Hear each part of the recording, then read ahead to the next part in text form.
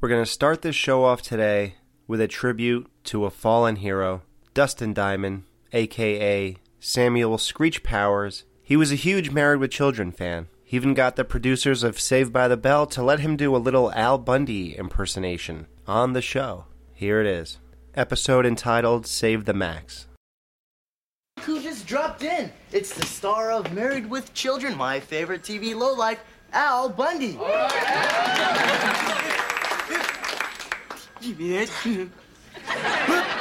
It's an honor to be here to help you guys save this dump. It's not a dump, Al. It's a very nice place. Hey, what do I know about taste? I married Peg. Hey! All right. Look, there's something else I have to tell you. I haven't been completely honest with you about my past. You mean you're not permanently disabled and can work? No, not that. Look, my real name isn't Jefferson Darcy. I used to work for the CIA. And a few years ago, I was involved in a covert operation that sent a lot of bad people to prison for a long time. But there was this one guy that got away. The only person in the world who can blow my cover. Walter Troggett. Well, thank God. I thought you were going to tell me you dated Cher.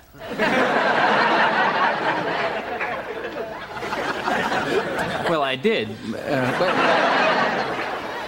it wasn't part of the job. It just was my turn. Let's rock. Thanks, Dad. Can I get a whooping? Whoa,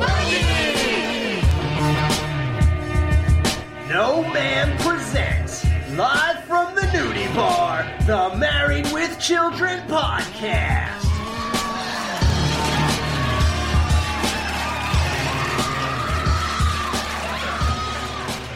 Welcome back to the Married with Children podcast. My name is Tyler, and it's my turn to date Cher. And who do I have with me today? I'm Steven Scott, and if I ever go out with Cher, I'll be dead as network TV. If I could turn back time, would I really turn back time? Probably not. Oh man, Sonny Bono's just sitting there laughing. Oh boy. He's the only one I remembered Cher, being involved with, so it blew my mind when I saw in the research, like, how many people she dated. Yeah, I'm still waiting for my turn, but anyway. We were here to take a look at the episode, the Darcy Files. Yes, capital D, capital A, Darcy Files. This is Season 8, Episode 20. The writers include Ilunga Adele and Michael G. Moy. I'm just going to go with those two. I hope I don't have to say that lady's name again. It was directed by Jerry Cohen, and it aired on March 20th, 1994. Oh, yeah. Jerry Cohen must have had, like, a big cup of coffee and had a nice spring in his step that day, because this is one of the best, tightest directed episodes of a sitcom I've seen in a long time. I put it up there with the pilot of The Golden Girls, where you've got a lot of stuff going on and you aren't wasting 1 second of time. Another spy scandal shocks the nation. You know the man in this picture. When Al discovers his neighbor's a double agent. Hey guys, what's up? Nothing. Or as they say in the Kremlin, yep. Will he turn his best friend in for a $50,000 reward? Not like he's going to come through the window and get you. And all new Married with Children. Then you're going to the movies with George. What will I do? Well, for openers, you can suck in that gut so we can get out of here. An all-new George Carlin show. It all starts Sunday at 9, 8 Central.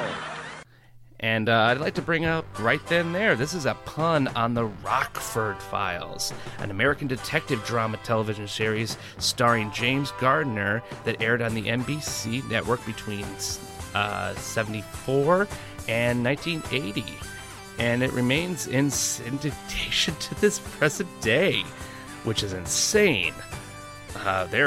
James Gardner's making good money off of that show. He's dead now. He's an Oklahoman. He was from here. Oh, man. And frankly, when I looked at the trivia, I was thinking to myself, I always thought it was a play off the X-Files myself, just because it was starting to get popular at this time. I totally thought it was the X-Files too, but I was like trying to find out if the capital D, capital A had anything to do with it, because that is how it's titled, like in the script, but I can't really find out anything. I'm wondering if it's just a typo that they just never fixed. It's a little bit before April Fool's, but this is an April Fool's type of episode. Yes, and I honestly think the writers or the people who are making it forget that, because I think that's why you need the April the 1st calendar literally in your face for an entire scene, because I keep forgetting, and it'll come back big time at the end, but yeah, we'll talk about that. It starts off with Al and Peggy just chilling, and Al is very excited. Oh, Peg, I'm so excited. It's been so long, so very, very long. But in just a few brief moments, a brand new baseball season officially begins.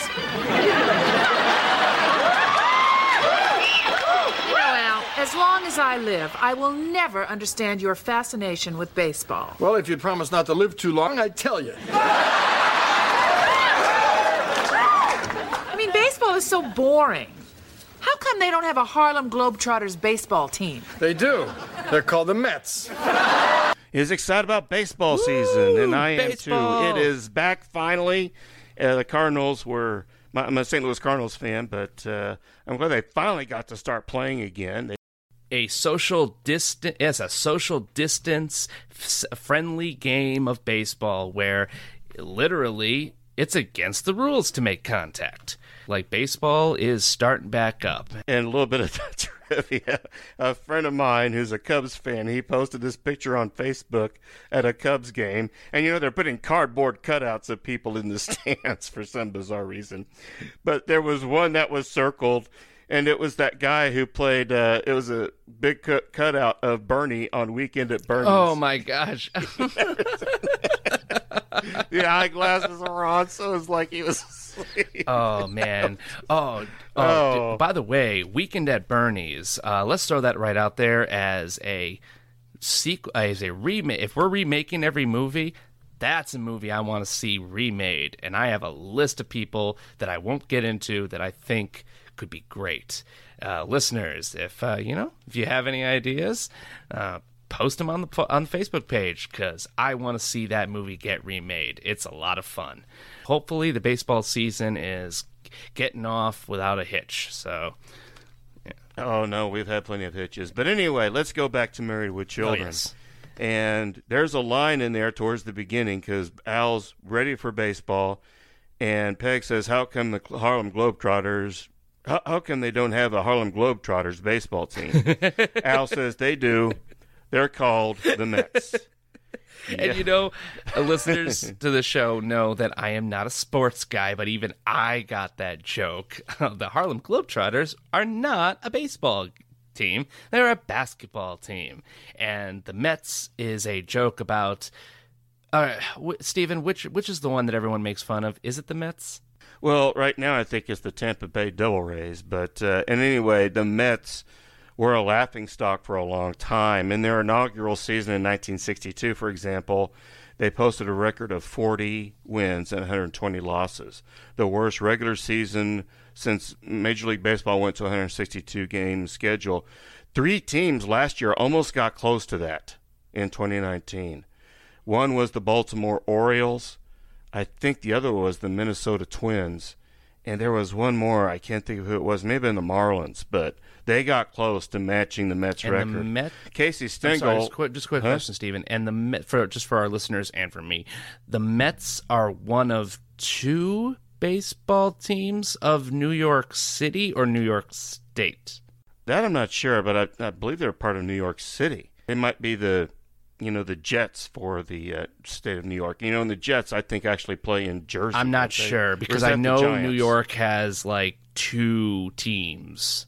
sometimes, and there's animosity towards them with New York listeners. Chime in if you know. So I always remember that, and you're my sports guy, so I just wanted to check. Anyway, the Mets were really struggling at that time in the mid-1990s, but they did win a World Series. In 1969, they were called the Miracle Mets because everyone ruled them out, and they came back, dethroned St. Louis from the National League title.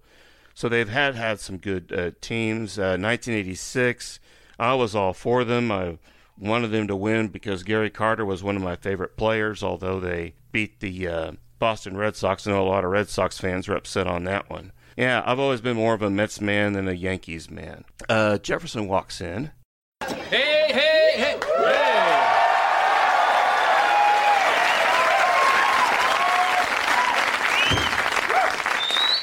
Do I smell trail mix? Fresh from under the sofa cushions. Grab a seat. Button. Oh, hey, before I forget, Marcy wanted to invite you guys to an April Fool's party tomorrow. Really? Yeah. Oh, man, I love April Fool's Day. Peg, remember Mrs. Quinn, our music teacher? Yeah. One April Fool's, we faked a love note from her to the female gym teacher. And the school board suspended her license. Just 3 days before her retirement. And her husband divorced her, left her penniless. Well, one April Fool's Day, I called the operator, said I couldn't get through to the zoo because their lion was busy. You get it? And he is wearing a throwback uniform to the Kansas City Monarchs. Yep, and I had nothing in my notes except good jersey. Well, the Kansas City Monarchs were the longest-running franchise in the history of the Negro Leagues in baseball. Ah. They operated in Kansas City and were owned by a white guy, J.L. Wilkinson, and they were charter members of the National Negro League from 1920 to 1930. And he was the first Caucasian owner of that time, or at the time of the establishment of the team. And they were the first baseball team to use portable lighting system, which was transported game to game in trucks. They did that to play the games at night. And they were doing this, long before Major League Baseball started to do night games. Wow. I always forget that there was a thing called and by the way, listeners, just in case you won't think Steven's using outdated speech, that is the title of those leagues, the Negro Leagues, because before Jackie Robinson, baseball was highly segregated, just like the rest of the country, and it still blows my mind that we had white owners of black teams, and it's a strange little hiccup in the sporting world of America. If you ever get a chance, visit the Negro Baseball Hall of Fame. It's up in Kansas City because the Monarchs were based there. They were the winningest team, most successful team, and Jackie Robinson did start there, including Ernie Banks, Willard Brown, Bill Foster, Satchel Paige, and J.L. Wilkinson. I meant Turkey Stearns. These were all Hall of Fame baseball players, and they started. But anyway, I visited that museum on the Negro Leagues just last summer. It was really, really interesting to go through there and see. Actually, the Negro Leagues had a barnstorm, which meant they would travel because, they couldn't play in certain venues because they were, white-only venues. And so that was a frustrating thing. You're in the bus and you were stopping off to get food. They had to find a diner that served black people. It's really strange how society has changed. But enough on race. We're talking about Married with Children. And anyway, just a little bit of trivia I noticed on baseball, how we're celebrating both the Mets and the Kansas City Monarchs. Thank you very much for that, Stephen. It's always very welcome. Sports is a big deal in Married with Children, and baseball specifically is a big deal for American history. They go hand in hand. So I'm glad you pointed all that stuff out. But yes, so we got Jefferson and Al and Peg, who is getting an easy payday for this episode because she and Marcy were not asked to do much, but what they are asked to do, they do in spades. So let's get back into our actual... Steven, I always feel really bad for Bud and Kelly when they're just inserted for no good reason. And this is another example of it, because in they come with their usual get-rich-quick scheme. Dad! Great news, Dad. Kelly and I want to start up our own business. So you loan us $5,000? Well, sure. Jody, Buffy, let me truck on over here to the wall safe. Nobody look. Well, strike me blind and call me Charlie. It's been took. Quick, after him. I'll wait over here by the ball game. I didn't even know we had a wall safe. Too bad it's gone. Your brains were in it. Now, kids, if your father had been a successful shoe salesman, or a husband, or a lover, or anything, what kind of business would it have been? Well, it was going to be a photography studio where lonely guys could get their pictures taken with pretty girls. Hey, now that's not a bad idea. How'd you come up with that? Well, Saturday night, and everyone was out partying and everything, so obviously Bud was upstairs in his room looking at underwear ads in the paper. Look, and I figured... It's not important how she got the idea. Point is, we need $5,000. Well, a good panhandler can pull in $500 a day. $500 a day? We'll have Bud and Kelly's open in no time. Hey, wait a minute. It was my idea. We're going to name it after me. There's already a place called In-N-Out.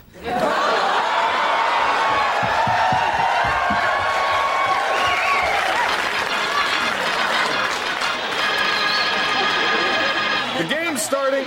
So, apparently, Steven, Buffy the Vampire Slayer hasn't happened yet when they were filming this, correct? Yeah, that's a couple of years down the road, or about 3 or 4 years. I laughed so hard because I was like, oh, they called Kelly Buffy. Oh, wait a second. You know, I looked at our Google Docs notes and I was like, oh, Jody and Buffy are a reference to Family Affair, a sitcom I really have only seen a few episodes of. But yeah, it was a sitcom that aired from 1966 to 1971. The series explored the trials of a well-to-do engineer and bachelor, Bill Davis, played by Brian Keith, as he attempted to raise his brother's orphaned children in his luxury New York City apartment. And Davis' traditional English gentleman's gentleman, Mr. Giles French, played by Sebastian Cabot, also had adjustments to make as he became saddled with the responsibility of caring for 15-year-old Sissy, spelled with a C, or Kathy Garver, and the 5-year-old twins Jody, Johnny Whitaker, and Buffy, Arissa Jones. Kind of sounds a little like Different Strokes, in a way. Yeah, except they're not black, the kids. Yes, it sounds a little more like Different Strokes, but boring. And Brian Keith, great actor.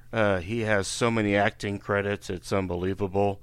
One of my favorites with him was Hooper, when he was co-star with Burt Reynolds. Yeah, Brian Keith, he lived from 1921 to 1997. He has 166 acting credits. Of course, he really wasn't on this episode of Married with Children, but he was just one of my favorites growing up, because you could always rely on him for a good performance. Johnny Whitaker, of course, went on. He had a lot of success. Oh, even I recognize Johnny Whitaker. So Bud and Kelly are in their normal get-rich-quick scheme, which, correct me if I'm wrong, Steven, is it literally just... they're trying to get money to do what? I keep forgetting. I just watched the episode where we started recording. I thought it was to get a car, wasn't it? I'm not sure, because in my mind I'm thinking, oh, they're gonna panhandle and just get money to get money. But no, they need $5,000 to do something. I legit cannot remember. Me neither. And you know what? It doesn't matter. But they are trying. So let's pretend it's to get a car. We'll give the listeners something to yell at us on Facebook about. They're trying to get money to get a car, and they need $5,000. And Jefferson strolls on over there, wise man of the world, and says, well, a normal panhandler can make about $500 a day. And let me tell you, that better be a lie, or if it's not, I'm quitting my job. I don't know. I wouldn't want to be out. I don't want to stand near a highway. Are you kidding? I would stand in the middle of the highway for $500 a day. Like, are you kidding? The amount of work I had to do yesterday and the amount of work I'm going to have to do later, like, ugh, it's just, boo, $500 a day. But you know what? If you're looking as good as Ted McGinley, possibly. Bud actually makes a comment, Kelly in In-N-Out, and what he's referring to, and I don't think many people who don't live in Southern California would have gotten it. In-N-Out is actually called In-N-Out Burger. It's an American regional chain of fast food restaurants that are located mostly in the Southwest and Pacific Coast, but specifically in California. Apparently, they do have locations in Nevada, Utah, Texas, and Oregon, but probably just Chicago. I don't believe there is one at all. But I never heard of them. They're not in Oklahoma, that's for sure. So you haven't heard of them, probably haven't eaten in one. It is one of the best fast food restaurants I've ever eaten in. Now, the food, it's good. It's not like, oh my God, my mouth is salivating for an In-N-Out burger right this minute. But the difference is, the thing is, you don't feel gross after eating it. You don't feel the I bloating. need to take a nap. The bloating, I need to take a nap now. No, it's, you could just go and bash out an In-N-Out burger and then hop back to work and start and be just as lively as before you left. So, if you ever get out to the South Pacific area, check it on out. I would definitely recommend In-N-Out. It's a good dining experience. So we have this whole setup here, and I knew in the beginning, Stephen, that this whole episode is about Jefferson. When I saw the Darcy Files, this is a pivotal moment in Married with Children for our main star, Jefferson. But I kept forgetting how it got to where it's going to go. Because right now we've got baseball, we've got the kids and their nothing plot, and we've got Peggy, who needs a way out of the episode. The game's starting. Who are those guys? Oh, they're just a bunch of VIPs nobody cares about. That's the owner of the team. He's introducing a new guy who just bought 10% of it. That's him. Huh? That's who? That's him, Walter Troggett. I gotta go. Wait a second, Jefferson. Come back here. What's wrong? Was it something Peg did? Because if it was, she'll be in the basement till the All-Star break.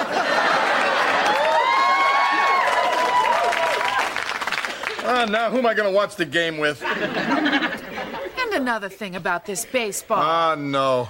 Now, why does that guy get to walk to the base? Because he got 4 balls.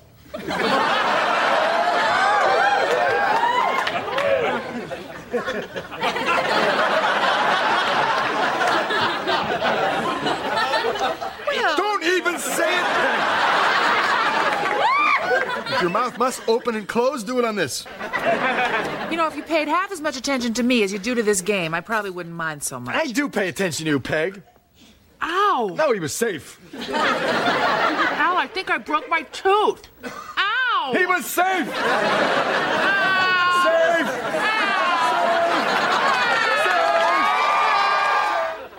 Peggy eats one of them and goes, ow, ow, ah! I can't, Katie Seagal's like whiny nails on a chalkboard scream is so great.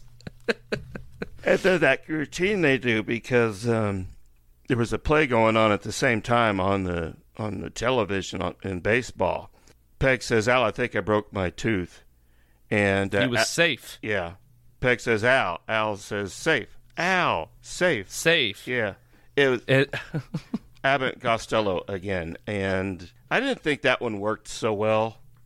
That's just me. Did you like that part? You know, I liked it only because I pointed this out to you before the episode we start recording. I'm noticing that comedy is all about timing. Mm-hmm. And how long a joke lasts and how short a joke can last, and depending on who's saying it. I think this one worked specifically because Ed O'Neill and Katie Seagal kept it going long enough. Because I wasn't sure what they were doing, And I'm like, wait, why is he saying safe, out, safe? And then I heard, literally as the scene is transitioning, and it gives you like 2 seconds before we go into Jefferson and Marcy's room, I had like 2 seconds to think about it. I'm like, out, safe. Oh, okay, that's cute. Like it's definitely not a belly laugh, but it was enough for me to understand what they were doing. You know, there's a line in there before when she says, why does he get to walk to first base? And Al says, because he has 4 balls. That was almost my opening statement. Like, my name's Tyler, and I've got 4 balls. I just Then take your base. Yes. And he, like, they had a... I've been watching... Okay, I'm sorry. I'm going to keep referencing it, but I've been watching a lot of Golden Girls, and there's a lot of humor that they just did with that on that show, because Al looks at Peggy. What? Don't even say it. Yeah. There's so many episodes in Golden Girls where Dorothy, Beatrice Arthur's character, will do that. One of the girls will be like... the size of a man shouldn't matter about how great he is. Don't say anything, Blanche. And like literally cut some girl off right before she can speak. Yeah. It's really great. I've seen that trope used in some other shows, although they can't come to mind right now, as I'm focused on. Then we have to go to Jefferson and Marcy's bedroom.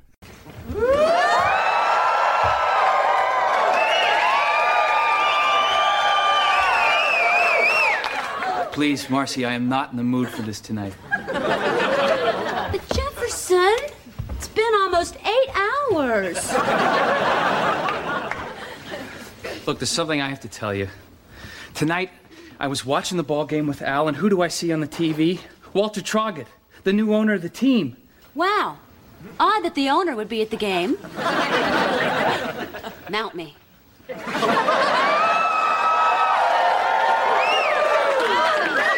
Look, there's something else I have to tell you. I haven't been completely honest with you about my past. You mean you're not permanently disabled and can work? No, not that. Look, my real name isn't Jefferson Darcy. I used to work for the CIA. And a few years ago, I was involved in a covert operation that sent a lot of bad people to prison for a long time. But there was this one guy that got away. The only person in the world who can blow my cover. Walter Troggett. Well, thank God. I thought you were going to tell me you dated Cher.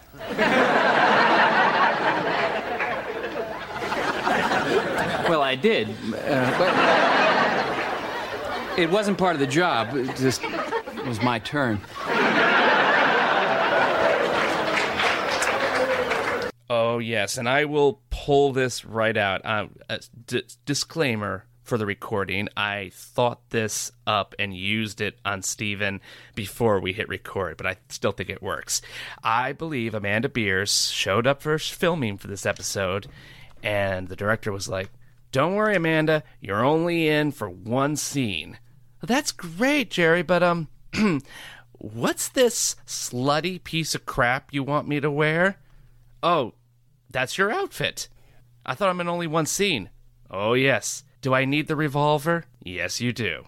Okay. And she puts on, which, you know what, Steven? Man, every once in a while, I have to be reminded that Amanda Beers is not into men, and it makes me sad. 'Cause... whew, she is looking fine as hell in this episode. Hell, it looks like she has breasts. Yes! Holy crap. I'm surprised Al didn't go blind when he's... Oh, I have in my notes, Al peeping Tom, ? You know, if you just want to talk to Jefferson, why didn't you just ring the doorbell? I mean, really. Jefferson's all worried on his bed because Jefferson noticed... and we forgot to point it out because it's a blink and you miss it scene, the new owner of the baseball team, Walter Troggett, and it worries Jefferson. That is when I always remember when I'm doing a rewatch, oh, this is the Darcy Files episode. And Marcy walks in, dressed as a cowgirl. It's just like, hey, baby, let's do it. And he's like, I'm not in the mood. She's like, but it's been like 8 hours. I thought that's how long he lasted. He once said to Al, 8 hours later, it's over. We were referring to sex with Marcy. Oh, yes, it's so great. We learned so much more about their relationship. Like, they are just having sex constantly.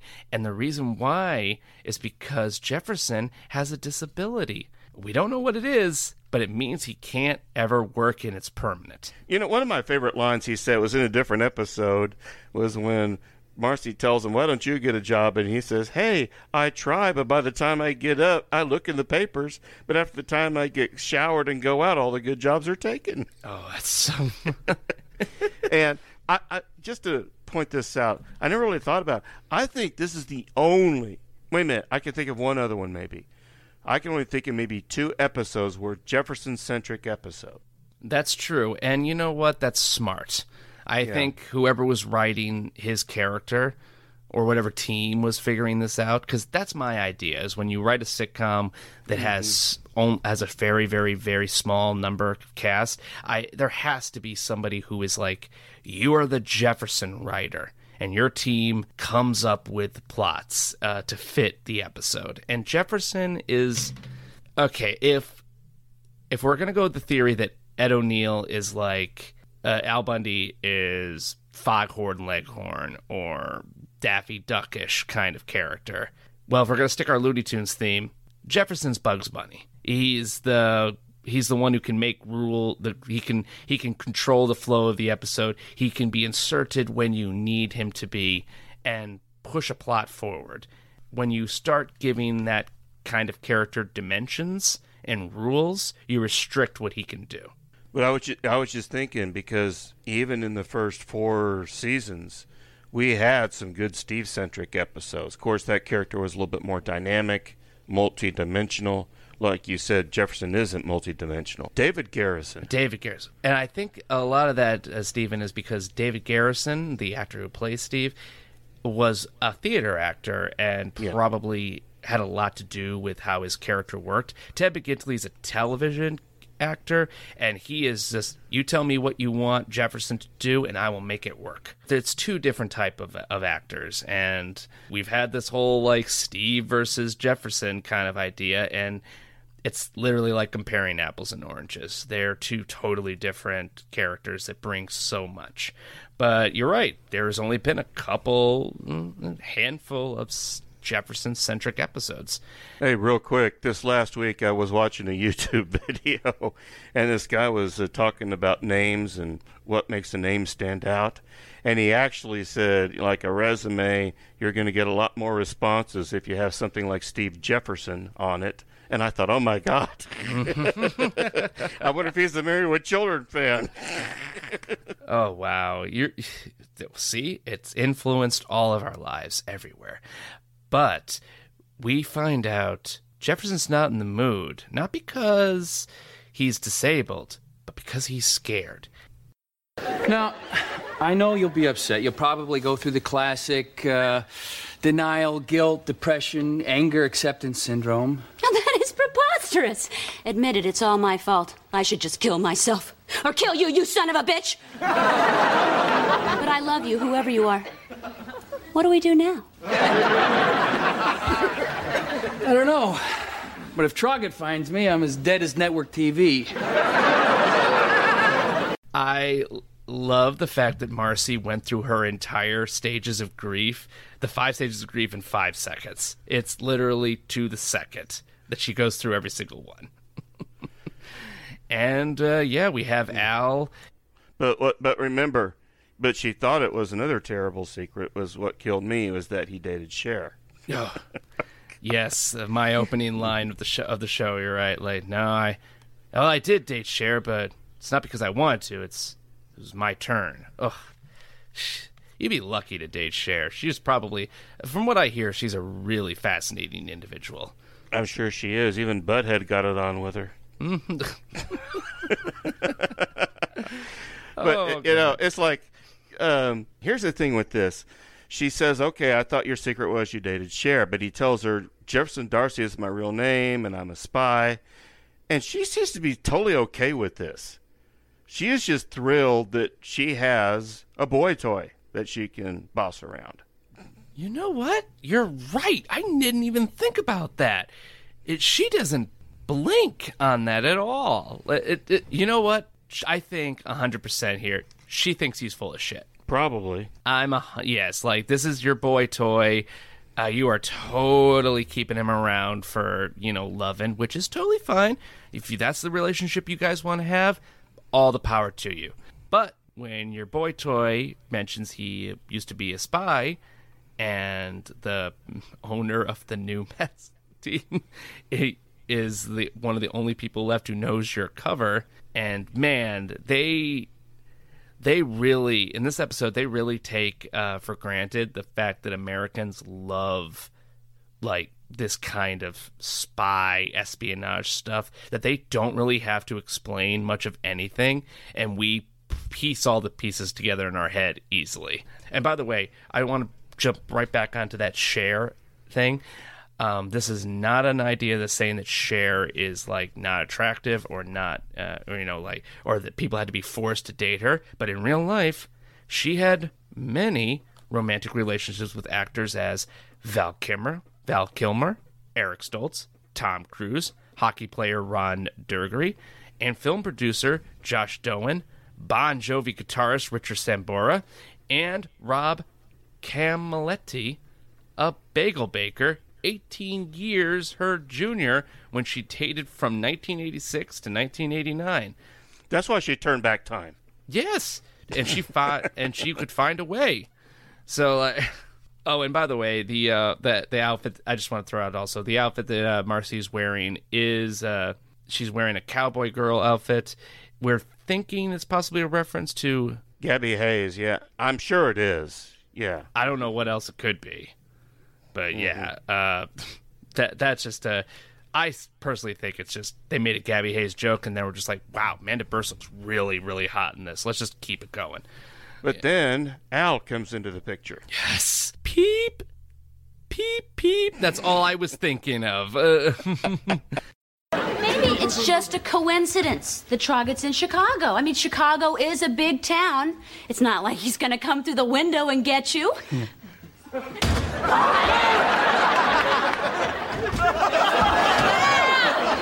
Jefferson! Gabby? Oh, my tooth! Jefferson, I can't stand to hear Peg in so much pain. You have any Novocaine? No. Al, it's getting worse! How about some duct tape? You know, the thing I kept thinking of was about when Peg has to go to the doctor, or the dentist. I kept thinking of Dr. Plyerson in Tooth or Consequences. Oh, my gosh. I was thinking of Steve Martin in Little Shop of Horror, which I don't know why I thought of that, but anytime someone's like, I'm going to the dentist, and you don't see the dentist, my immediate image is Steve Martin with that slick back hair. All right. It's time to do a little drilling. I thought he was the funniest thing in that movie. Oh, man. I will say no. Bill Murray is the funniest thing in that movie. But Steve Martin's a close second. And, guys, I'm not going to elaborate at all, listeners. You're going to have to go watch Little Shop of Horror to know what we're talking about. Or just watch the dentist scenes on YouTube. They're so good. Okay, but we got Al, who is just so annoyed with the harping holler of his broken tooth wife, in which you can hear her hollering from the window. But again, this show won't waste time, because immediately after that we go right to Al's job, which is to remind us it's April 1st, April Fool's Day. Hello? Hello, yes, Golden Sunset Retirement Home. Yes, I'm with the phone company. We've got a man working on your phone lines. So if you could, would you not pick up the phone for the next 5 minutes or so, or he'll be electrocuted. Okay? Okay. Bye.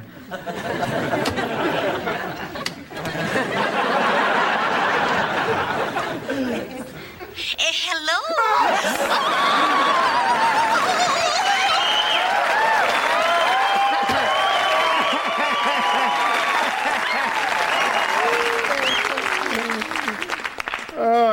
April Fool's Day. Hello, Chicago Memorial Hospital. Yes, coronary care unit, please. Room 410.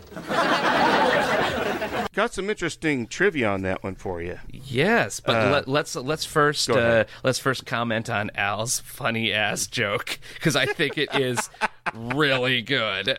Because I thought it was June Lockhart he was talking to first off on the phone. Hello. I really thought June Lockhart is voice actress extraordinaire. She played Granny from Looney Tunes, Little Tweety Bird. She played Witch Hazel.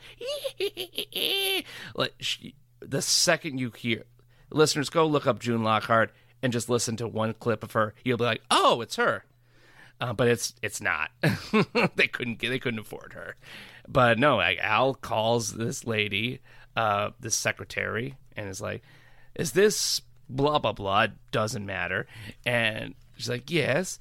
Well, just call. This is the telephone company, man. We're just letting you know that we have a man working on the telephone lines in your area. So if the phone rings in the next 10, 20 seconds, please don't answer it or you will electrocute and kill that man. Do you understand? Yes. She actually sounds worried. And then he hangs up, calls back, she answers, and he just goes, ah!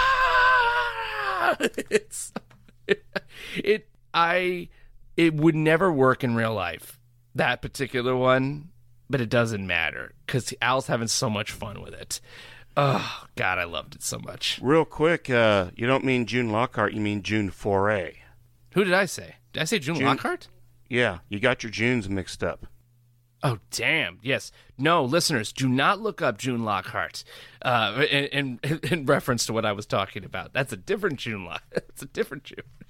Yeah, April Fool's Day was a pagan New Year. You mentioned when we were talking before we got started. Lisa Simpson did have a grain of truth. April Fool's Day was the pagan New Year. We didn't always celebrate it January 1st. It was celebrated at the beginning of spring.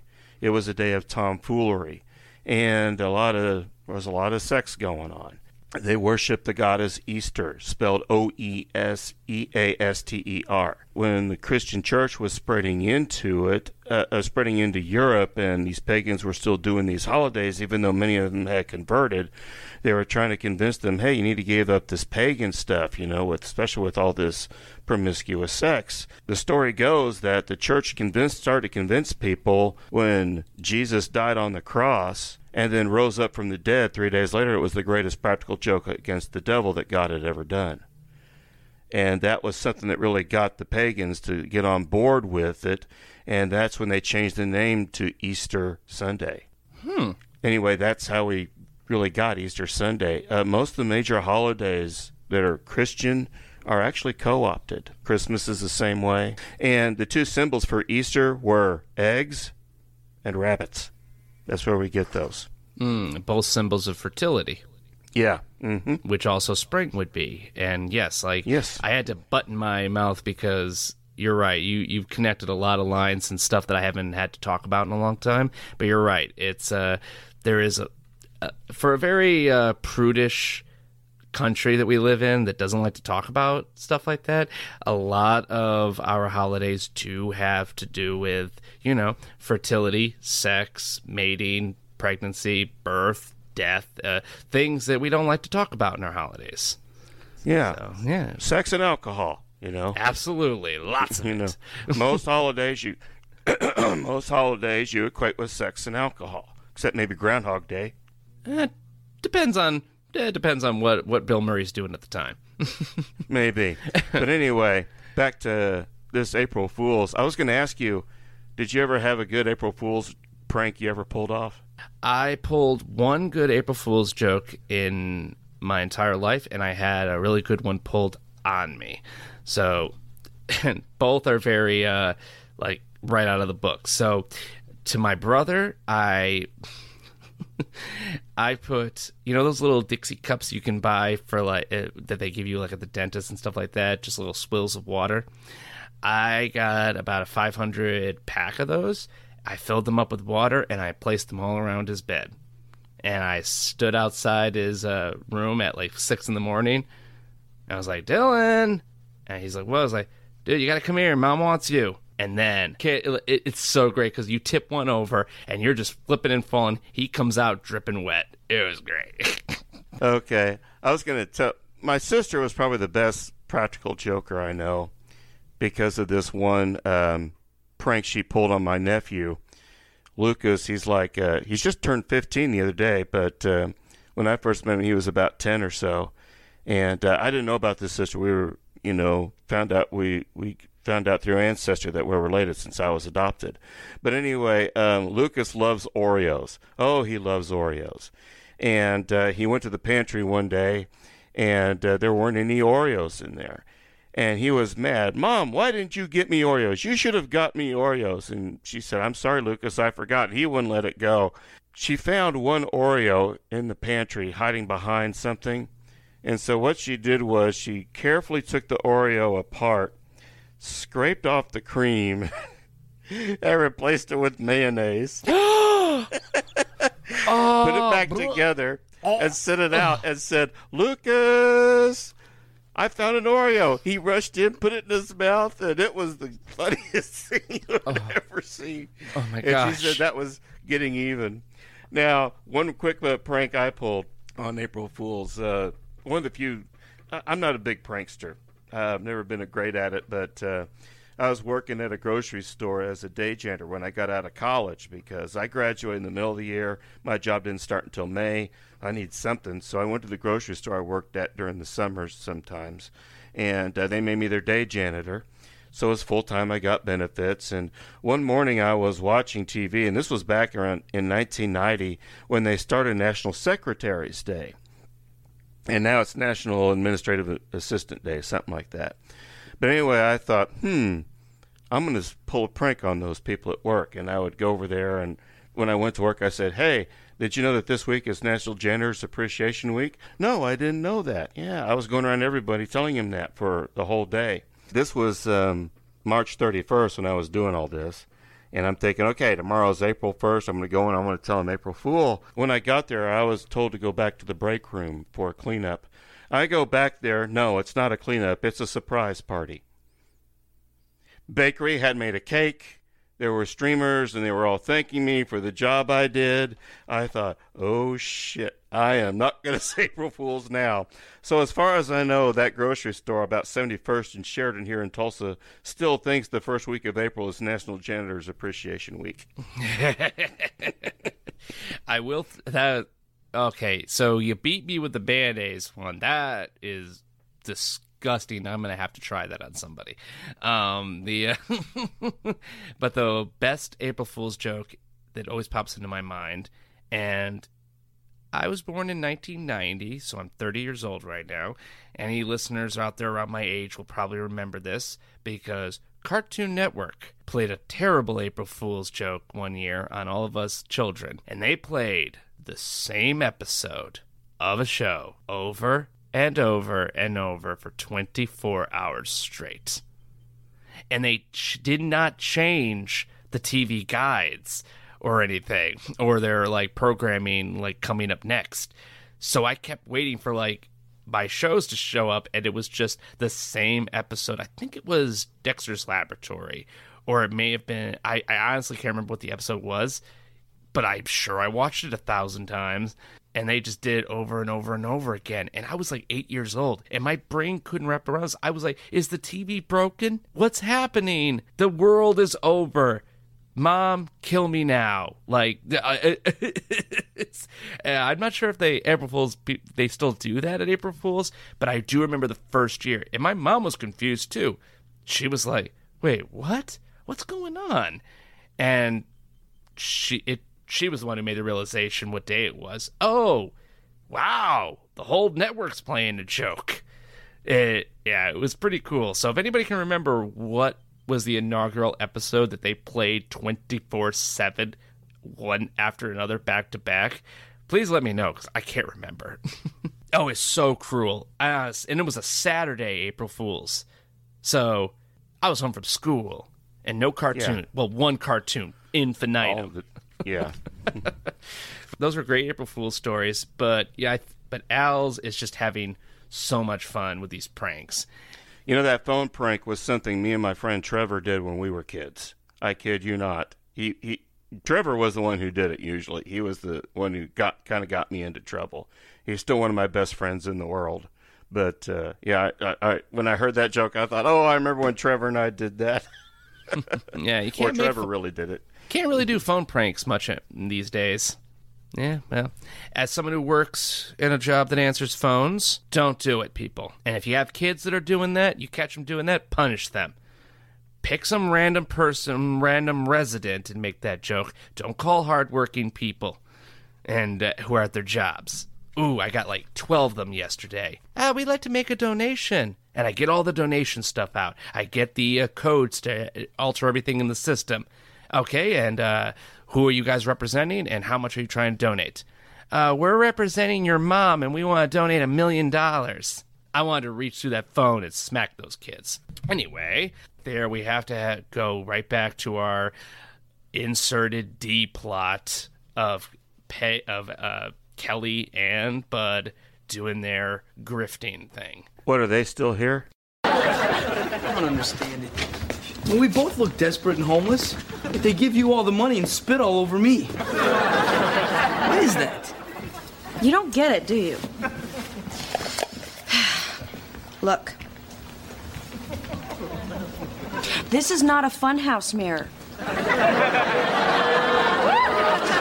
This is actually what you look like. Now, on the other hand, this is what I look like. Yum! Ew! Yum! Ew!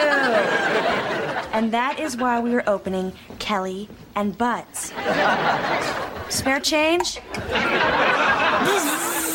And I'm just going to point this out, how unneeded this is. And I even think that characters are being lazy in real life, because you've got Bud looking like a stereotypical 1970s New York hobo, and you've got Kelly, which until she mentions, I see that her sleeve is ripped. I had no idea that she was even supposed to be pretending to be homeless. She's got full makeup on. Her hair looks great.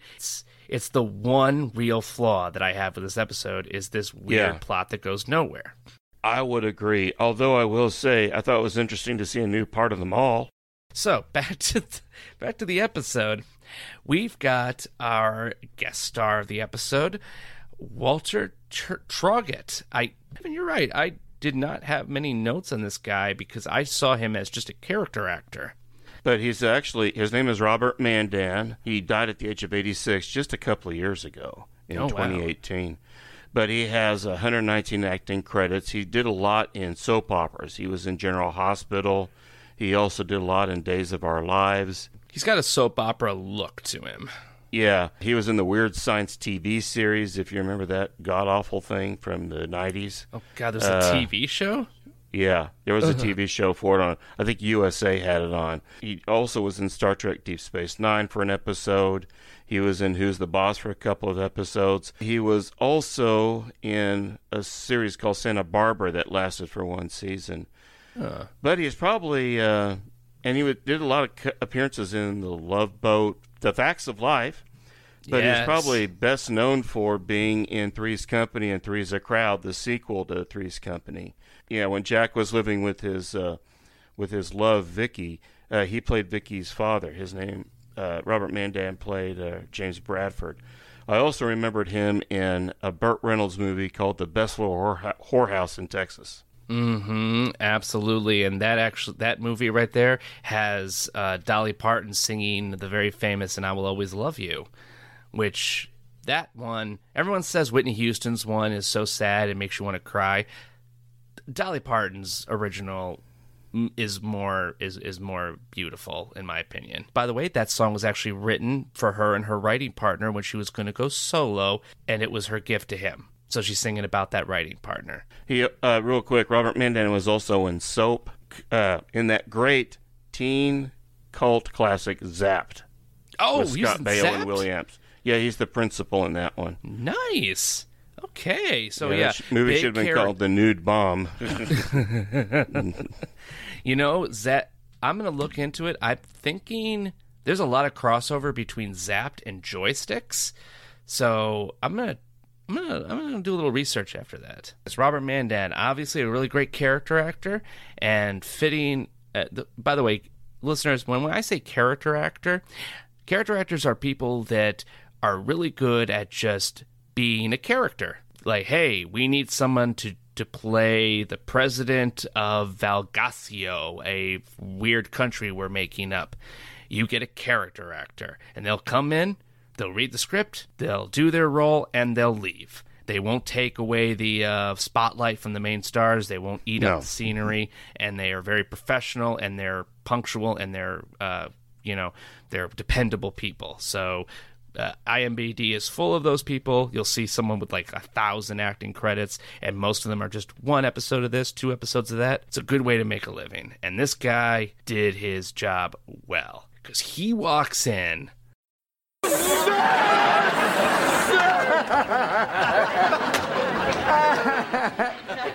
Al Bundy? Yes, officer. I'm innocent. I was abused. No, Mr. Bundy. My name is Walter Truckett. Oh, the baseball team owner. Yeah, I saw you on TV last night. What are you doing here? I've got something to discuss with you of a rather, personal nature. Oh, well, don't worry about it, Truckett. Your secret's safe with me. I'll just go close the blinds, and you can try on anything you like here.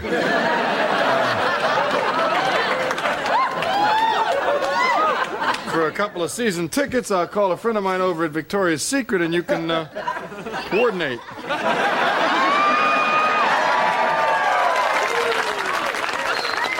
Thank you. No, Mr. Bundy. I came here to ask you a question. Specifically, do you know the man in this picture? Or this one? Or maybe this one?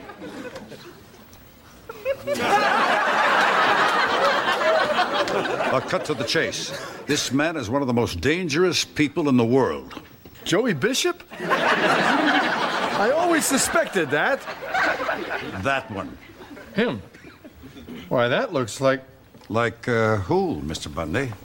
And you have to keep remembering, this is the owner of a baseball team, gun strapped. You notice the gun that he had in his holster when he's talking to Al?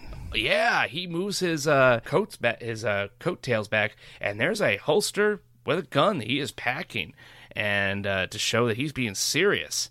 He comes on in, and Al, and he's in here to intimidate Al, and says, Al, I need your help. And Al immediately thinks that he wants to do some weird stuff with the shoes. I guess Quentin Tarantino was in before him earlier that day. Maybe.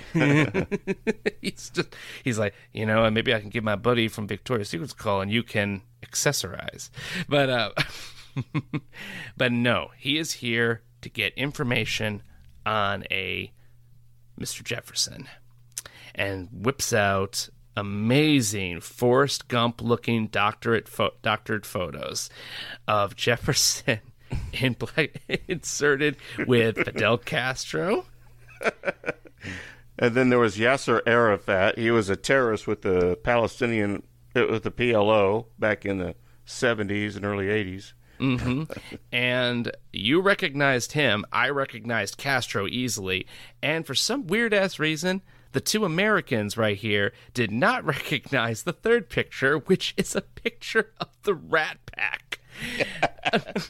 And because you and me were talking about this right before recording, we're like, what is that picture? So I had to look the picture up, and the only reason we got it is because Al goes, who, Joey Bishop? And I looked it up. Joey Bishop was a member of the Rat Pack alongside Frank Sinatra, Dean Martin, Sammy Davis Jr., and Peter Lawford. So if you're looking at this picture, I have it pulled right up, and this should be actually the cover art of the episode when we post it. We'll dock that out later, Stephen.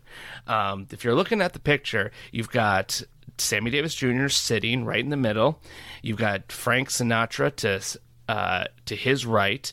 You've got Jefferson right next to Frank Sinatra. You've got Dean Martin to the left, and I believe that would be Joey Bishop to the far left there. So yeah, I wasn't familiar with Joey Bishop. I mean, I knew about the other guys, but he pulled the one that I think most people would not immediately get. The Rat Pack, a very, very popular music group from the, I would say, the 1960s? Yes, the 1960s. And these guys would just show up on stage, they would sing together, and they also appeared in the famous Ocean's 11 movie, which about a bunch of men getting together, pooling their money and resources together, and robbing a casino in Vegas, which would be done later on with Brad Pitt and George Clooney, and 3 other sequels in the future. Yeah, by the way, this is not the last time we will see a reference to Fidel Castro and Jefferson Darcy. Oh, we'll see one again. Oh, yes. The second I saw that Fidel Castro thing, I remembered that episode, so that's going to be fun.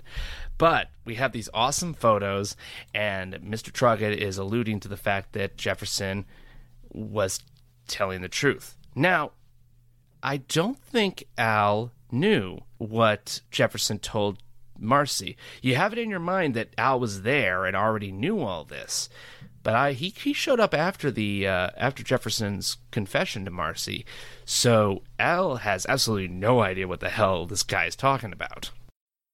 And if you're a cop, I don't talk to the law, I don't listen to the law, I don't watch L.A. Law. Let me level with you. The man I'm asking you about is a spy, Mr. Bundy. A dangerous spy. And we want him. This is my card. I'll be in Chicago for 2 more days. Oh, not that you'd put financial gain above your country's national security, but there is a small reward for information leading to the arrest of this man. Well, rewards mean nothing to me. How much is it, by the way? $50,000. I'll be talking to you. As a good American who would never put financial gain over the safety and security of his country, Al is offered $50,000. The same amount he could have gotten if he had turned in Steve Rose in The Egg and I. And the amount of money that he owed Marcy at the beginning of the 1-800-SHOE commercial. So yeah, $50,000 just seems to be a good, you know what? It's a good amount of money to be like, what's an amount of money that you would not say no to? $50,000, I think still works. $50,000. Yeah, that would work for me. Yeah, that would make me say yes to most things. But well, most things, yeah. That's why I said most, capital M, most things. So Al is now under the assumption that Jefferson is into this kind of stuff. Like, this is actually real. Now, I don't know if you remember first watching this episode, I totally was 100% sure this was bullshit.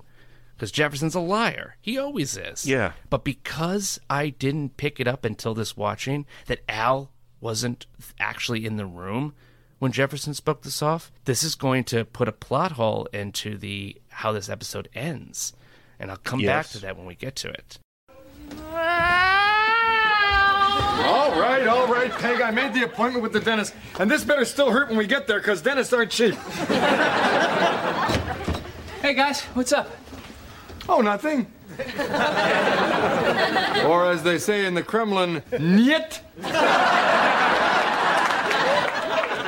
Al. Peg, please just go wait in the car. I'll be right there. Promise me, Al. Yes, I promise, Peg. You swear to me, Al. Damn your hide! Yes, I promise. Wait in the freaking car. Jeez, the things that women make you say to show them you love them.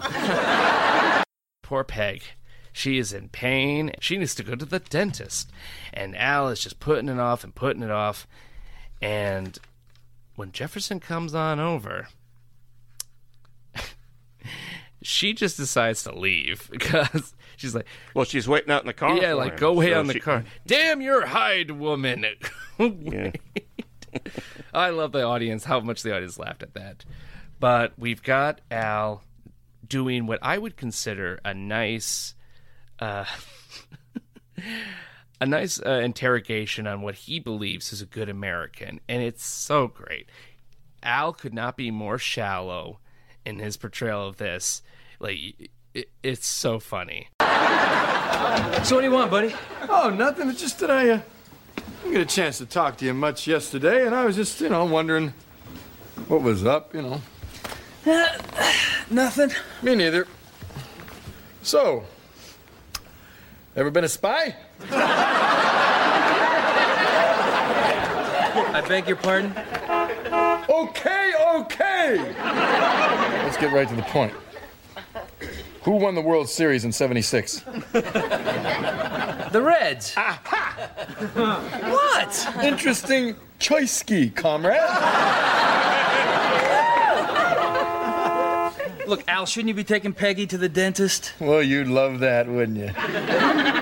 And something interesting about the Cincinnati Reds, that was their big red machine days. I think I mentioned this on a previous episode, where they had just an awesome team. Johnny Bench, Pete Rose was part of that team, Dave Concepcion, Joe Morgan.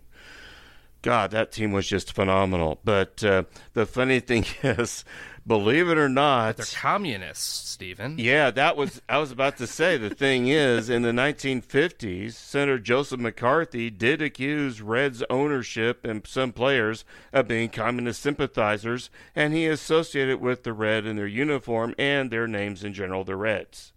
Ugh.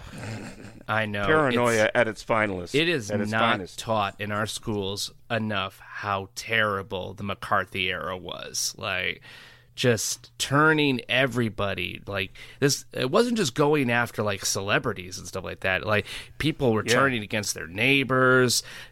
Kids in school were reporting kids they didn't like as communists, and it wasn't even a joke. If that was taken very seriously, and you could get arrested and detained and questioned, and your family wouldn't know exactly where you were detained.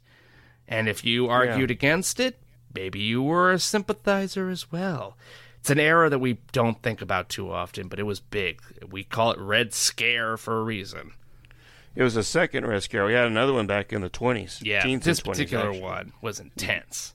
That was, it was a lot worse. Oh, yeah. But yeah, so Al decides the best way to figure this out is the best way to tell if a man is a real American and not a spy who could totally learn these things is to know the presidents. Do you know what I want to do? What? I want to play Name the American Presidents. You gotta be kidding. Afraid not! You go first. Okay. George Washington. Eisenhower. John Adams. Eisenhower. Thomas Jefferson. Eisenhower. James K. Polk. Dwight D. Eisenhower. Al, we have run through the presidents 15 times. More question. Biggins Magazine. Hooters of the Month. November, 88. Kimberly Nicholson, born 1969. Turn-ons, fast cars, walks on the beach, and young Rod Stewart. Turn-offs, men who smoke, war, and old Rod Stewart. Right? What's that? I'm sorry.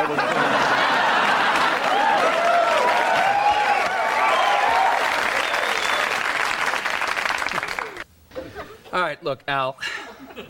I was a spy. Thank you.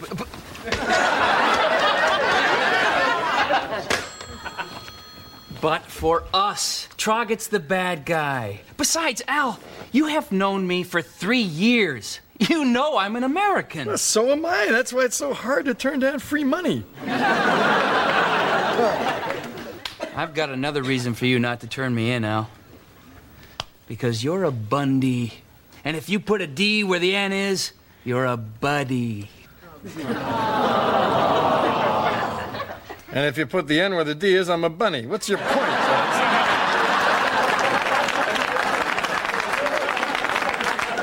Now, look, I'm not going to turn you in. There are 3 things a Bundy will never be. Rich, a snitch, or regular.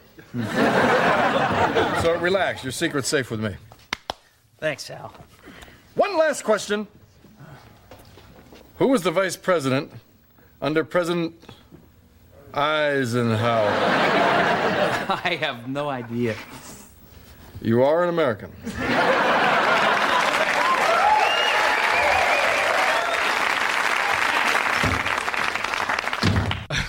Okay, so you know what, Stephen? I'll tell you right now, I have no flippin' idea who Eisenhower's VP was.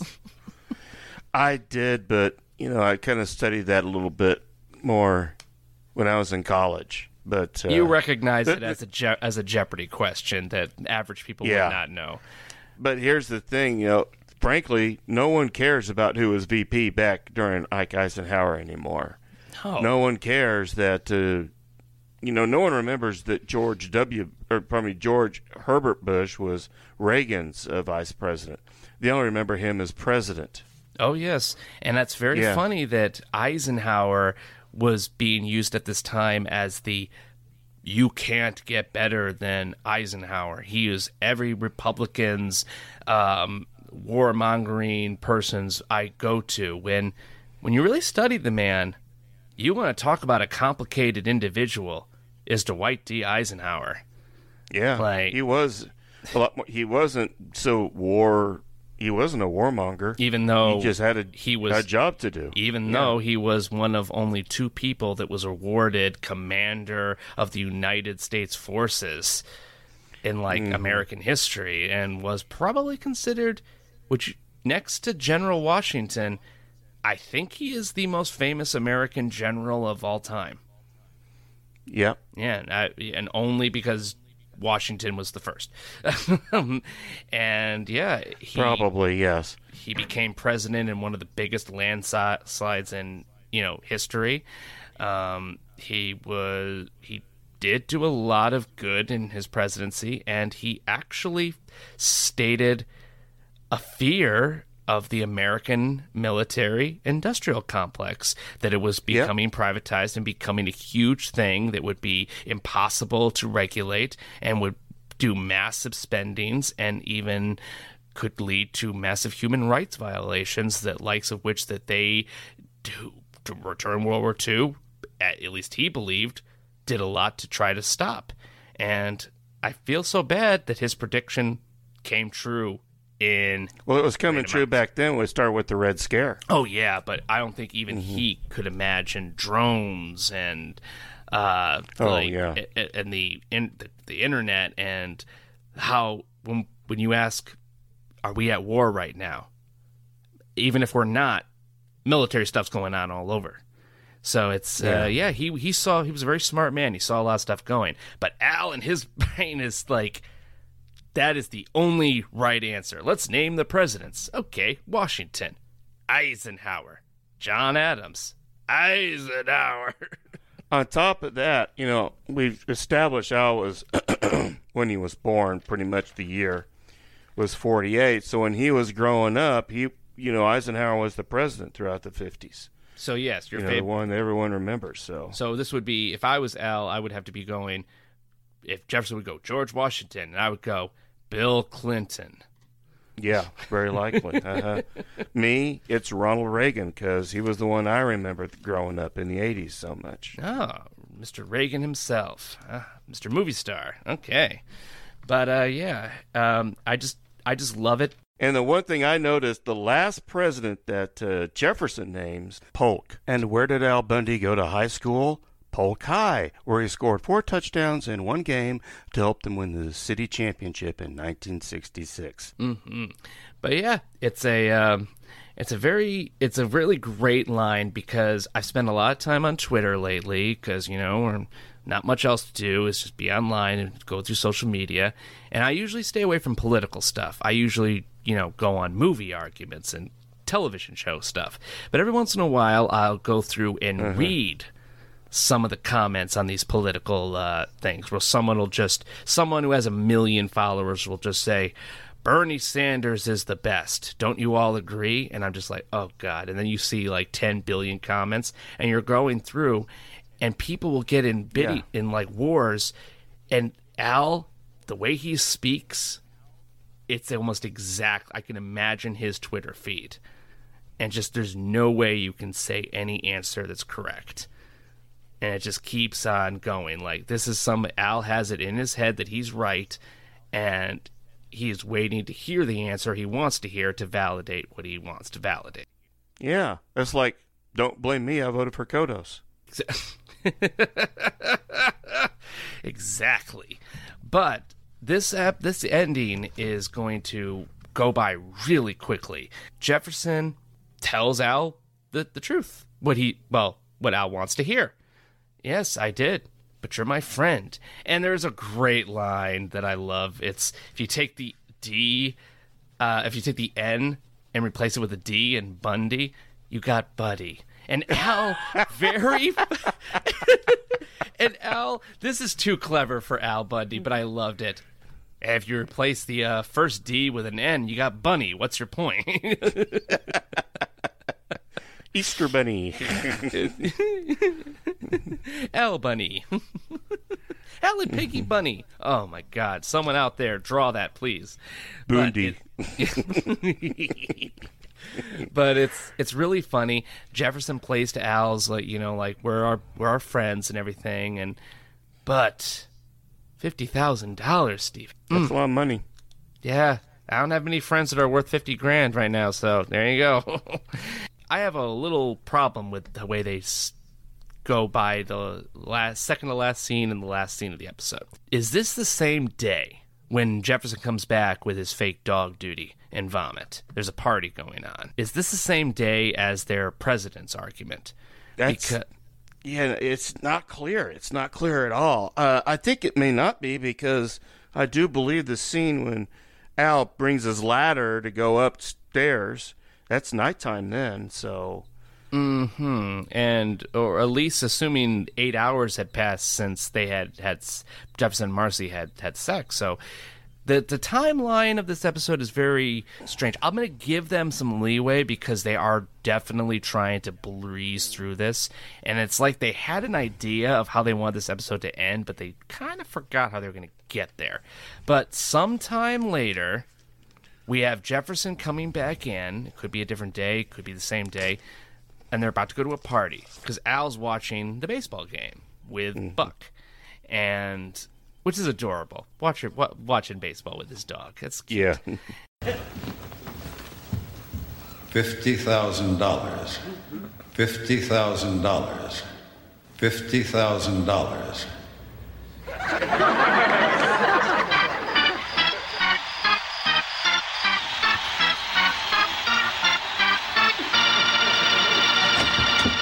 Hi, Al. Hey.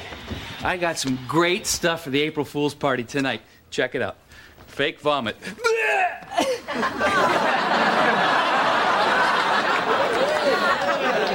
And fake doggy doo-doo. Humans, they really know how to party. Oh, Jefferson, I've been thinking about it, and I can't go to the party with you. Why not? Oh, it's the lame April Fool's gags, huh? Well, that, and I could get killed hanging out with you. See, I don't want to go that way, Jefferson. I want to go the way all Bundys go. I want to hang myself in my own basement by jumping off my workbench. Not that I have it planned out or anything. But nobody knows who I am, Al. Unless you told. No, why would I do that? Who would I tell? Paging Mr. Trogget. Paging Mr. Walter Trogget. No. Now, that page could have come from anybody. Mr. Al Bundy, paging Walter Trogget. What? Hey, Jefferson, wait, I swear I didn't have nothing to do with that. I see now what I have to do. But I didn't have nothing to do with that.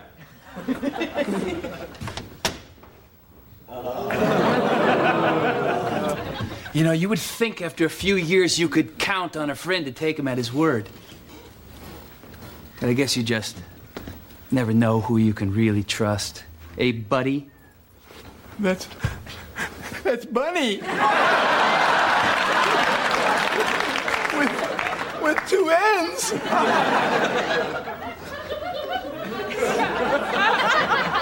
Don't grovel, Al. Look, if you have to say anything, I want you to take a deep breath and tell me who's the best damn April Fooler in the whole world.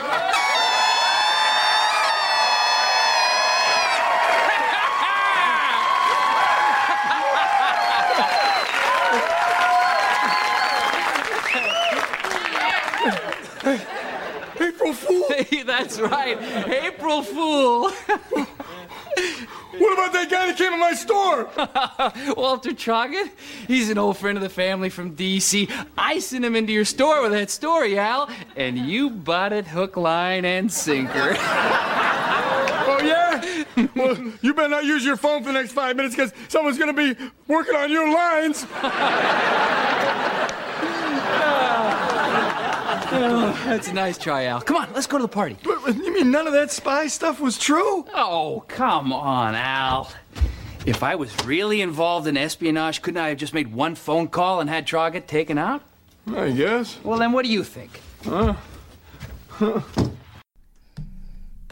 What do we think about this? Pretty good practical joke. So Jefferson apparently has hired Walter Troggett, or Walter Troggett's his old family friend, question mark, and got him to come down and show him those pictures. But to do this, you would have to assume that Al already knew about Jefferson's past, because why would Jefferson be setting this up as a joke for Al without Al involved in the first place? Like, he would have to know that Al was outside listening, but Al wasn't listening yet. So he wouldn't have known when he told Marcy. Again, I'm thinking they're trying to have their cake and eat it too. I'll give it to him because it's a really funny ending, but it's kind of strange because at the end when Al leaves and Jefferson's about to leave too. And that's a ground out to third. Oh my God, ladies and gentlemen, Walter Troggett just fell to the ground from an upper deck luxury box.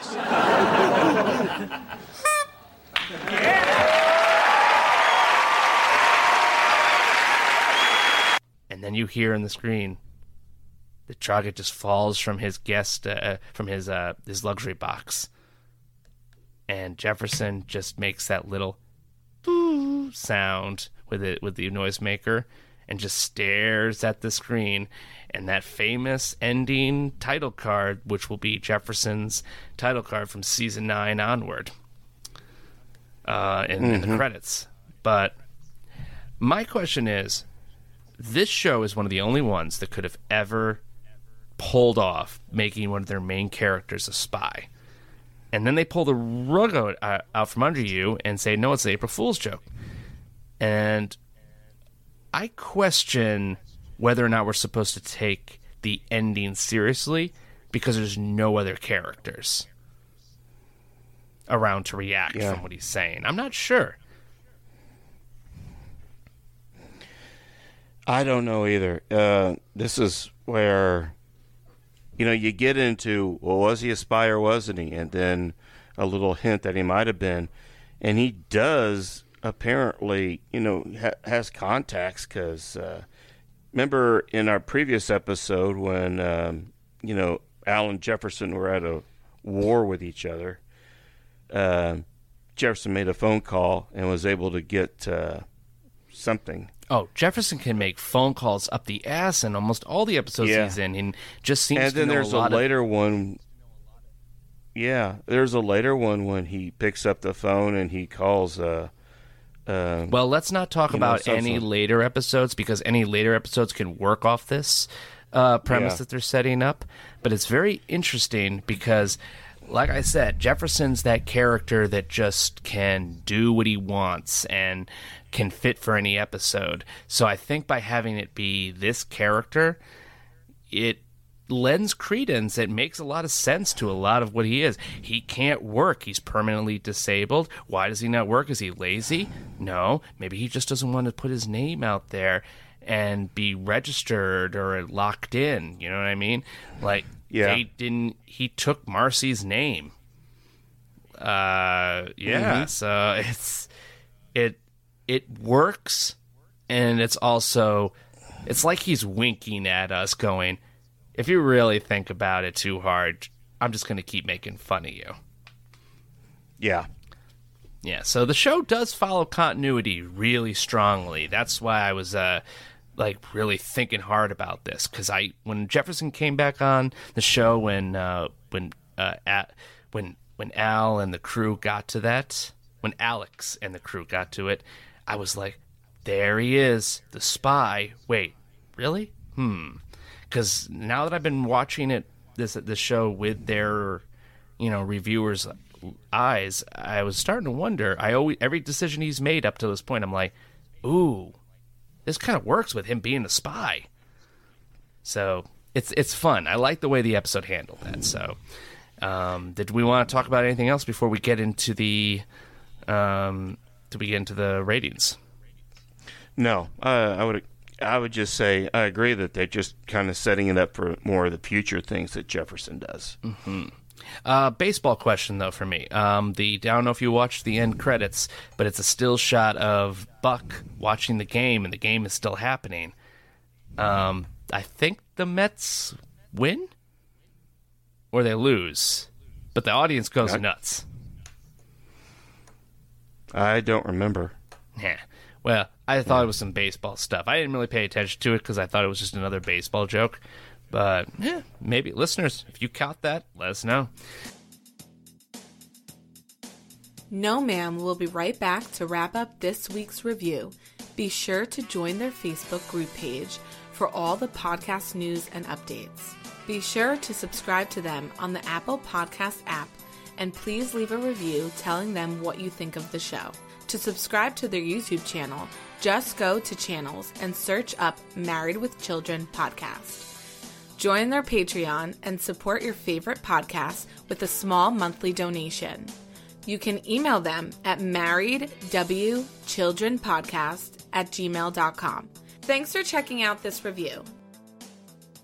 So, all right. So, Steven, what were your thoughts on this episode? And out of 5 piles of fake dog duty, how many are you giving it? I'm giving this one 3.5. I did like it with the Jefferson dynamic. It was just that the writers obviously didn't know what to do with Bud and Kelly, or Peg for that matter. I thought their scenes were wasted. The only one I thought was not wasted was Marcy's, when she was in that outfit and talking to Jefferson. I thought they used that one well, but the others I just thought were just weak. But yeah, 3.5.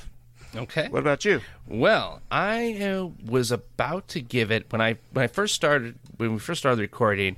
In my mind, I was like, I got 5 big steaming piles of fake dog duty. But after talking with you, I kind of have to go with 4.5. Now, I was going to be lenient. I was going to be lenient with the episode because, like I said, they really had a good idea. They were really tight. They didn't linger on anything. They didn't waste a lot of time.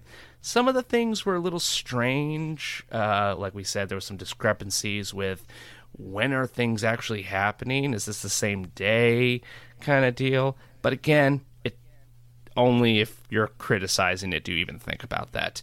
But I'm taking a full half of dog duty away for Kelly and Bud because it was so weak and unnecessary. I'm starting to think that there had to be like contracts that said that they have to appear and have like agency of some form in every episode. Because that's the only reason I would think Jerry Cohen would even do this. Because this is such a tight episode. If you think about it, when they introduced Seven, he was relegated to just 1 or 2 lines. Sometimes he had no lines at all. And I guess they just couldn't do that with David Faustino and Christina Applegate. Mm-hmm. And they could have, but that's the thing. If it's contract, they could have totally had them come in because their introduction in the episode was fun. Like that whole in and out joke and Kelly and Bud's little banter back and forth. By the way, Bud's jacket, loved his like greaser jacket he's wearing. And they could have just said, like, yeah, me and Kelly are going to go where we got tickets to the, I don't know, smashing headband of blah, blah, blah. And then they come back, and at the end of the episode, they just come back and their stuff's all ripped up or something. They could have given him an excuse. Yeah, yeah, you're right. It's just the writing stalled with them. They didn't know what to do with them. It's that second scene of them in the mall. And like you said, cool to see the other part of the mall, but they never interact with Al. That was it. They don't interact with him. They don't push the plot forward. So that's a big mistake to make at this level of the show with these two characters who are talented enough to pull off what you need to do, or smart enough to just hang back. So that's a big half a doo-doo go. So, 4.5. Still a really, really good episode. I was looking forward to this, and I'm very happy with the way it turned out. Yeah, I liked it. I just didn't love it. And if I don't love it, I'm not even going to give it a 4. Yeah. That's just me. Mm-hmm. Yeah, well, listeners know me. I'm an easy lay when it comes to stars. So, but to get a 5, you really got to do something. And there's got to be nothing. There's got to be nothing wasted. And unfortunately, Kelly and Bud were wasted. And like I said, I thought Peg was kind of wasted too. Peg worked.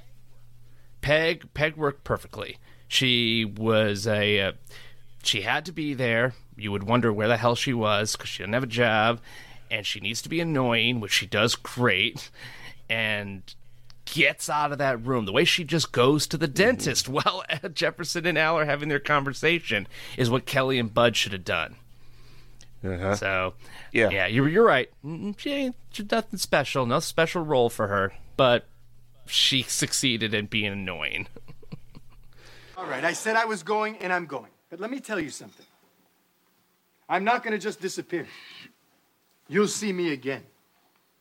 Wherever a fat woman shoves a smelly foot in front of some poor guy's face, I'll be there. And now, the last word on this episode. Calling in from his 2/3 acre retirement property on Lake Chickamaucomico that the government hasn't yet padlocked. Ladies and gentlemen, I give you the creator and executive producer of the Married with Children podcast, Mr. Alex Edwards.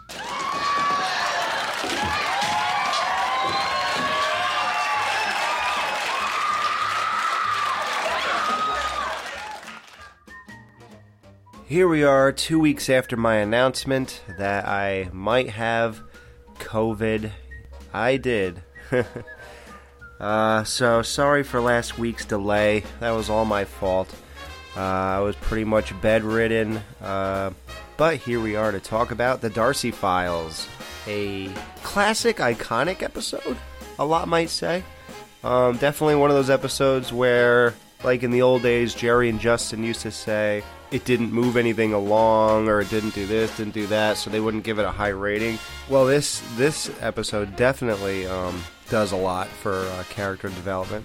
Well, where do we begin? I'm with Peg. Baseball is boring. I don't know how people watch that stuff. Jefferson in his classic Jefferson versus Steve battle pajamas. That was cool. He worked for the CIA, and Walter Troggett can blow his cover, which apparently he only has a desire to do when he's in town with the baseball team. And he happens to be in the town he thinks Jefferson lives in, and got as far as meeting up with his next-door neighbor, but not at Al's house, where he could have just went right next door to Jefferson himself, but just at the shoe store. Kelly looks hot as a homeless chick. Yum. The photoshopped pics of Jefferson are classic. $50,000 to turn Jefferson in. I still wonder why go to Al. If you thought Al knew anything about him, it's only because you knew he was his neighbor, right? So just go next door. It's not like Jefferson doesn't just show up there every day. The classic moment where Al just keeps saying, Eisenhower. I always knew that bit, but I really didn't remember what episode it's from. But I guess if I thought about it enough, I would have remembered. But yeah, classic. Bundy is Buddy, if you take the N away and put a D there. It's also Bunny. That was great. Bud and Kelly's B-plot really didn't go anywhere all that interesting. It's almost as if it was just done just so Kelly can say, gee, I wish we had something on Jefferson. Pretty big stretch just to say that line, right? Otherwise, I'd call it a more or less failed B-plot. Al Bundy paging Walter Truggett. Then Jefferson locking the door, turns around, Al cowers on the floor like a bunny. That was a great callback. I even put the ears up. Jefferson said it was one big April Fool's joke. Truggett was tossed from an upper deck luxury box. Then Jefferson blows the horn. He had Truggett killed. I mean, that's what we're taking away from this, right? So Jefferson is a killer. And so is Marcy for cutting the brakes of the school bus, right? So they're both murderers. Al and Peg are living next door to murderers. And I think they were both told this. I think Marcy told Peg she did that, right? Or something like that. I mean, I don't remember, but oh my God.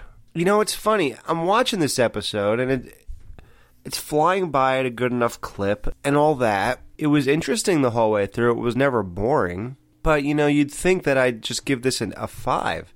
But, I don't know. It was, like, good, but not great. But it's classic and iconic and memorable. You cannot forget this. Very strange. You would think if you're going to have such a big turn for a character that you would load this episode up.